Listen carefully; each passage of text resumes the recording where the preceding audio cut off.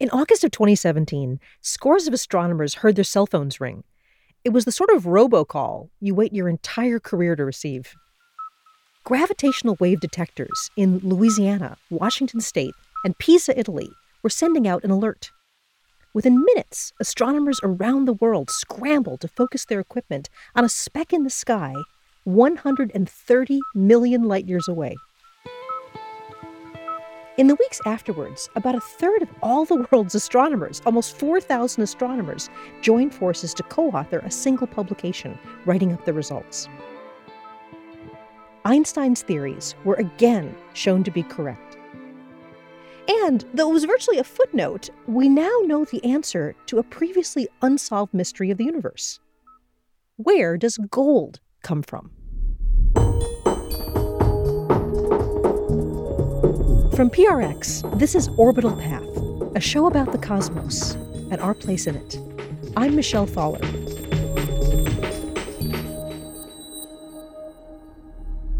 Proof of the source of gold in the universe was one of the many discoveries that stemmed from August's first detection of an event that could be described as kind of an apocalypse, the death spiral of two neutron stars. The event was observed in our lifetimes, but this cataclysmic collision actually occurred about 130 million years ago. Dinosaurs were walking on the Earth. That's Dr. Vicky Kalogera. She's a distinguished university professor and the director of the Center of Interdisciplinary Exploration and Research in Astrophysics at Northwestern University, just outside of Chicago. She was one of the lead authors on that paper that included 4,000 other astronomers. Since that cataclysmic collision of two neutron stars, not only has all of human history passed, millions and millions of years of dinosaur history passed too. It's a lot to get your head around. So I asked Vicky to start by just telling us exactly what is a neutron star. So neutron stars are actually the most compact physical objects we have in the universe. And they are as big as a downtown big city. So they're about 7 miles across in diameter, but their mass is as much as the mass of the sun. So if we put a whole sphere of this object, it fits more or less above the downtown of Chicago. But the mass is enormous. It's as massive as our sun. So the density is extreme. I know one of my favorite analogies, maybe you have yours, is that the density of these things are so incredible that one teaspoonful would have as much mass as an entire mountain, for example. Exactly. So it's impossible to imagine holding a little sugar cube of neutron star matter, for example, because it would be a whole Mount Everest in our hand. And how does something this extreme form? So neutron stars are basically death remnants. So when stars more massive than our sun, maybe 10 times as much as the mass of our sun, run out of fuel, they're at the end of their lives, they cannot support themselves anymore against their own gravity. So the inner parts of these massive stars completely collapse upon their own gravity. The outer layers get expelled, and the inner parts collapse into these tiny little compact objects that we call neutron stars. And eventually they find equilibrium, and at that point they're kind of dead in the sense that there is no nuclear burning, no nuclear reactions are happening, no nuclear energy is being produced inside those stars. So they are death remnants, I call them. If you were near a neutron star, what would you see? I mean, what color are they? Are they dim? Are they bright? Well, if you're really close to them, they're still quite bright. But from the distances normally we see neutron stars, they're actually quite dim. So in our telescopes, it's very hard to see neutron stars directly. They're not as bright as live stars. One of the things that I always try to visualize myself is that the gravity around a neutron star is really intense. Very intense, yes. And you would probably even see like strange distortions. If you look near a neutron star, light would be bending around them a bit. Is that true? Absolutely. So what happens is that when objects are compact, gravity is very intense. And when gravity is intense, then light gets affected. So light that comes from the back of the neutron star can get bent and actually come into our direction. And if you're very close to the neutron star, then our bodies can feel the strong gravity of the neutron star and even get stretched a little bit. So it's not a pleasant experience to be really close to a neutron star. I wouldn't recommend it. Why would there be two neutron stars orbiting each other? So neutron stars are death remnants of massive stars, and the majority of stars out there actually don't live in isolation. Our sun is a single star with planets around it, the Earth being one of them. But the majority of stars out there in our galaxy and the universe live in pairs. They have companions. So a lot of the neutron stars, which are the remnants of stars, are formed in binaries. So they have companions next to them. Now, it is rare for two neutron stars to be in an orbit. Sometimes you have different types of compact objects, like a neutron star in a black hole or a neutron star in a white dwarf. But because most of the stars are in binaries, you can get two neutron stars in one orbit. Now, as they live their lives in a binary system, they go one around the other, just like the Earth is going around the sun. And they disturb the space-time like an egg beater, and they emit weak gravitational waves. The disturbances are weak, they emit the waves, and they slowly lose energy from their orbit. Losing their energy means that they're coming closer and closer together. Their orbit shrinks. So they are in a death spiral dance, as I call it. These two neutron stars are going to eventually spiral in, and faster and faster, eventually, they're going to destroy themselves. Well, let's go to August 17th. Yes. What happened that day? So for the first time ever, we received signals from a source in different types of waves. Everything we know about astronomy up until very recently, we've known through astronomical observations of electromagnetic waves. So light that our eyes can detect, but also other electromagnetic waves like X-rays, microwaves, and radio waves. But there's a completely different type of wave that Einstein predicted over a century ago, and that's called gravitational waves. And about 2 years ago, we had the amazing first detection of pure gravitational waves. Now, the difference with August 17th, 2017 is that for the first time, we discovered a cosmic source that simultaneously emitted both gravitational waves and electromagnetic waves. And that kind of multi-messenger emission, as we call it, we had never seen before. So that was quite a day for us. It was about 5:40 in the morning when many of us were awoken with alerts on our cell phones. That's physicist Mike Landry. He's head of LIGO Hanford, one of two arrays in the United States that have been seeking since the 1990s to detect gravitational waves from outer space. Gravitational waves were theorized by Einstein about a century ago. And LIGO is the Laser Interferometer Gravitational Wave Observatory, designed to actually detect waves, ripples basically, in the fabric of space and time itself.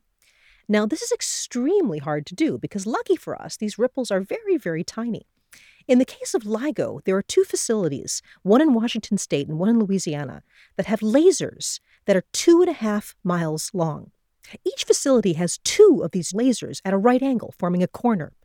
And the idea is that if a gravitational wave comes by, it will compress one of the paths of lasers more than the other.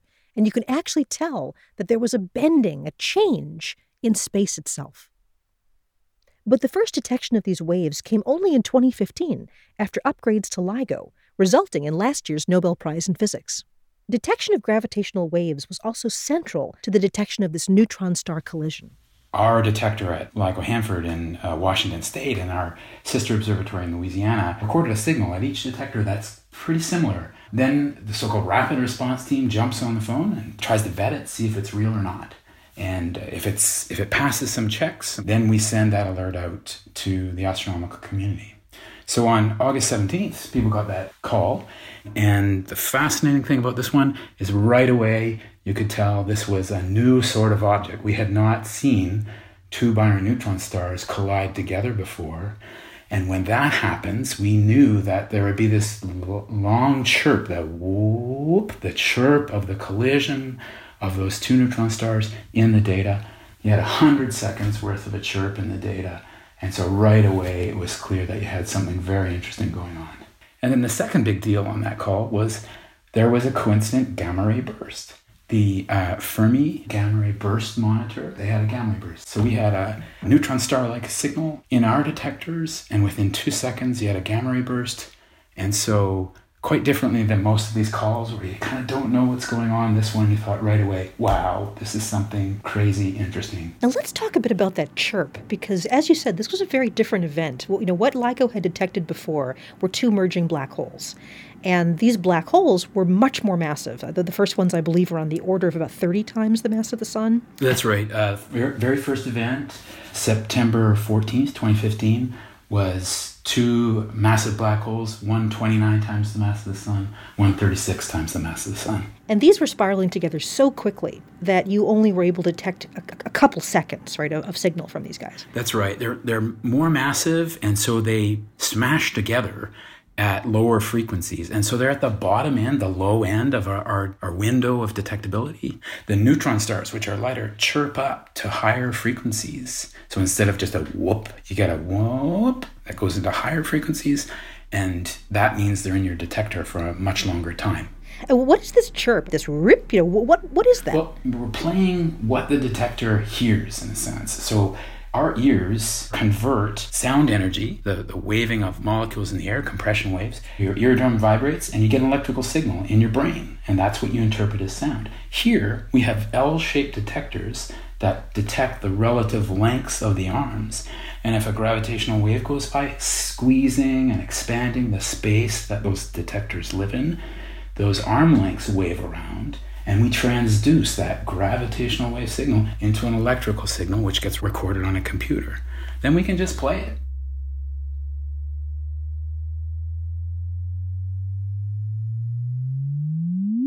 And so what you're really hearing in the whoop, the chirp itself, you're hearing the vibrations of space-time that's created by these two dead stars as they spiral together in the last seconds of their life, in the case of this binary neutron star system.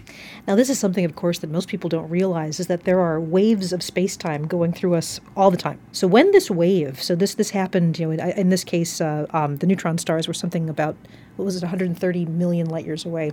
By the time these ripples got to us, just how big were these ripples in space-time? How would you describe them? Well, they're really damn small is maybe the simplest way to put it.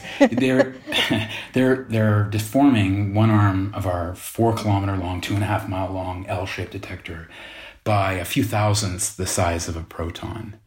And it's kind of amazing that you can even make that measurement, that it's even detectable with modern technologies, macroscopic mirrors and lasers and seismic isolation systems, but it is. And so when we get a trigger, it takes about 3 minutes or so.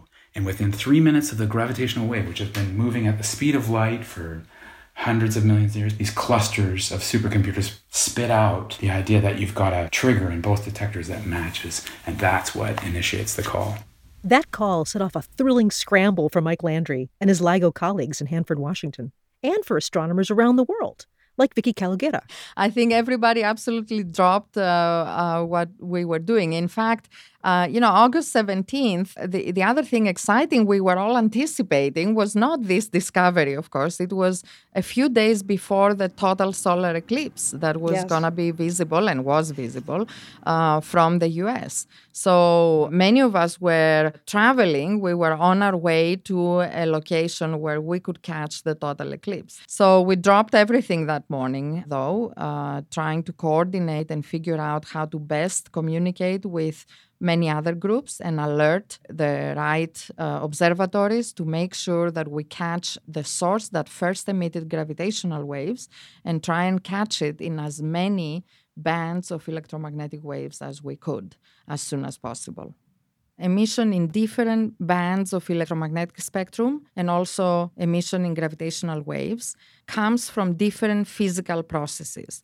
So if we can catch emission in these different areas, then we're learning about different things that the source is doing. So you had these two super compact objects, somewhere about the mass of the sun, and they're spiraling together until they finally collide. Mm-hmm. Now, and this produced, talk about how this produces gravity waves. What does this do to the fabric of space-time? Yes, absolutely. The production of gravitational waves goes back to a fundamental breakthrough understanding that Einstein had in connection to what gravity is. So the core idea behind Einstein's theory was that gravity is not some kind of magical force between masses, but instead gravity is the influence of mass on the geometry of space-time, but let's think only about space. So if you think of space as something undisturbed and flat, like the surface of a lake that's undisturbed, and then you put mass, let's say a spherical ball, on top of the lake, that mass curves space. Now, if you put another mass and you try to make it be still, it cannot be still because the space is curved around it. So it will move following the curvature of the space. And if that second mass is moving, but it also creates its own little dimple at the surface of the lake, now imagine those two little dimples going one around the other as they're following the curvature of the space. You're creating disturbances that are now moving in space. And that motion of the dimples is creating waves, disturbances in space that generate ripples in space-time. And that's gravitational waves. In this discovery in August, we caught them in the last 100 seconds of their death spiral, where they're going one around the other now very fast, producing strong gravitational waves. People think about heavy elements being produced in supernovae, but gold and platinum in particular, you really need these colliding neutron stars for. But what's the story about this gold? Regular stars, in their centers, they synthesize heavy elements. We start with hydrogen, which is a rather light chemical element in our periodic table that we all have seen in our classrooms. The lightest element is hydrogen. And in the centers of stars, hydrogen gets converted into helium and helium into heavier elements, etc. So the nuclear burning can lead you to heavier elements, but that happens stably all the way up to iron. It turns out that, of course, in nature, on the Earth, we know that much heavier elements exist. Gold is one of them, platinum is another, but we know from physics that stars cannot form them stably through nuclear burning. So it's been a long-standing mystery how these much heavier elements actually form. One of our suspicions, not random suspicion, well-justified suspicion, was that collisions of neutron stars provide these highly energetic conditions where lots of neutrons can come together and form these heavy elements. Heavy because there's lots of neutrons coming together in the nucleus, many more neutrons than iron has. And that's exactly what happens when two neutron stars collide. You create the right conditions for the heavy elements to form. When that formation of gold happens, there is a particular type of emission that comes out in the optical and the infrared part of the electromagnetic spectrum that we received through our telescopes. But the uniqueness of this event is that the gravitational waves told us that there was a collision of two neutron stars. And it was that combination that associated the gold optical emission signature with the collision of the two neutron stars and kind of solved the mystery. It's gold in the form of gas.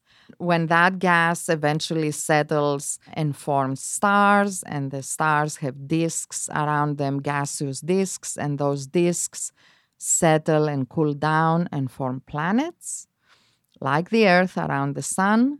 Then those planets form rocks and mountains, and in those mountains, eventually those elements become the nuggets of gold, and that's the gold we find on Earth. So what's left after two neutron stars collide? After the explosion? Well, you're asking one of the several questions that are still open. This one discovery has answered some of the long-standing questions we've had, for some of them long-standing for decades. But this one discovery also has opened up new questions. So we know two neutron stars collided. We don't know what came after the collision. Either the two neutron stars came together, combined into a single object, maybe a heavier neutron star that is more massive and stable, or you got a black hole because it couldn't hold itself against its own gravity and nothing could survive. Which of the two happened? We actually don't know right now. We are using both the information in the gravitational wave signal and the electromagnetic signal that came for days and weeks, and it's still coming. We're still detecting radio waves and X-rays from the source months after the event. And we're trying to use that information to figure out whether a black hole or a neutron star is still there. But we don't have the answer yet. I remember when people were still trying to figure out what these gamma ray bursts were, because they had unbelievable amounts of energy. And we were sort of looking at each other going, what could possibly create that much energy? And then I remember them saying, well, one idea is that two neutron stars, could circle around each other and collide. Yeah. And it seemed almost sort of preposterous. It turns out that guess was right. We now have proof of that. A lot of what was observed in that first day and the weeks that followed had been predicted and hypothesized and calculated well before. So I think that this one discovery, in many ways, of course, is a triumph of observational astronomy, because without the data, you can never be sure that you understand what's going on in nature. But in many ways, it's also a triumph of the ability to do computer simulations and theoretical astrophysics, because a lot of what we expected was proven right on that day. And yet, a whole set of new questions were opened up.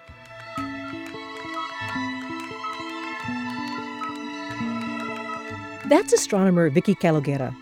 She's director of the Center of Interdisciplinary Exploration and Research in Astrophysics and a distinguished professor at Northwestern University.